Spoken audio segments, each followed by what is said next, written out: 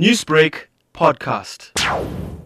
I can confirm that we have spoken to the Department of Economic Development, Tourism and Environmental Affairs here in KwaZulu-Natal, and they have confirmed that yesterday a manager of a Tradeport Distribution Centre somewhere in Phoenix was arrested. Apparently was arrested along with 11 foreign nationals who were also arrested for working in a centre without necessary permits. They also told us that the 12th person that was also arrested as a security guard who was actually working at this centre, the security, but he was in a possession of a firearm that was not licensed. So they're expected to appear today at the Verulam Magistrates Court facing these charges, which are related to undocumented foreign nationals, employing illegal immigrants, contravening the condition of a visa, possession of firearm without a license. The manager is facing a charge of price hike and also being in violation of business regulations.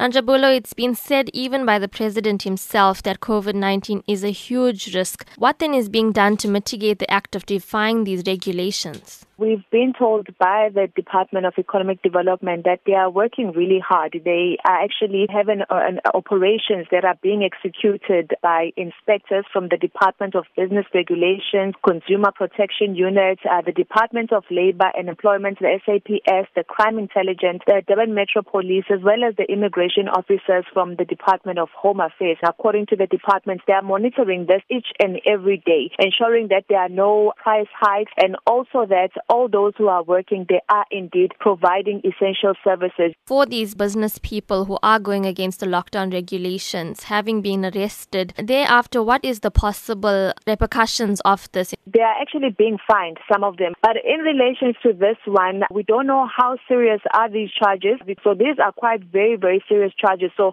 they are not just in relation to the lockdown regulations, but they are actually the law that has been broken, which was actually not in relation to the lockdown.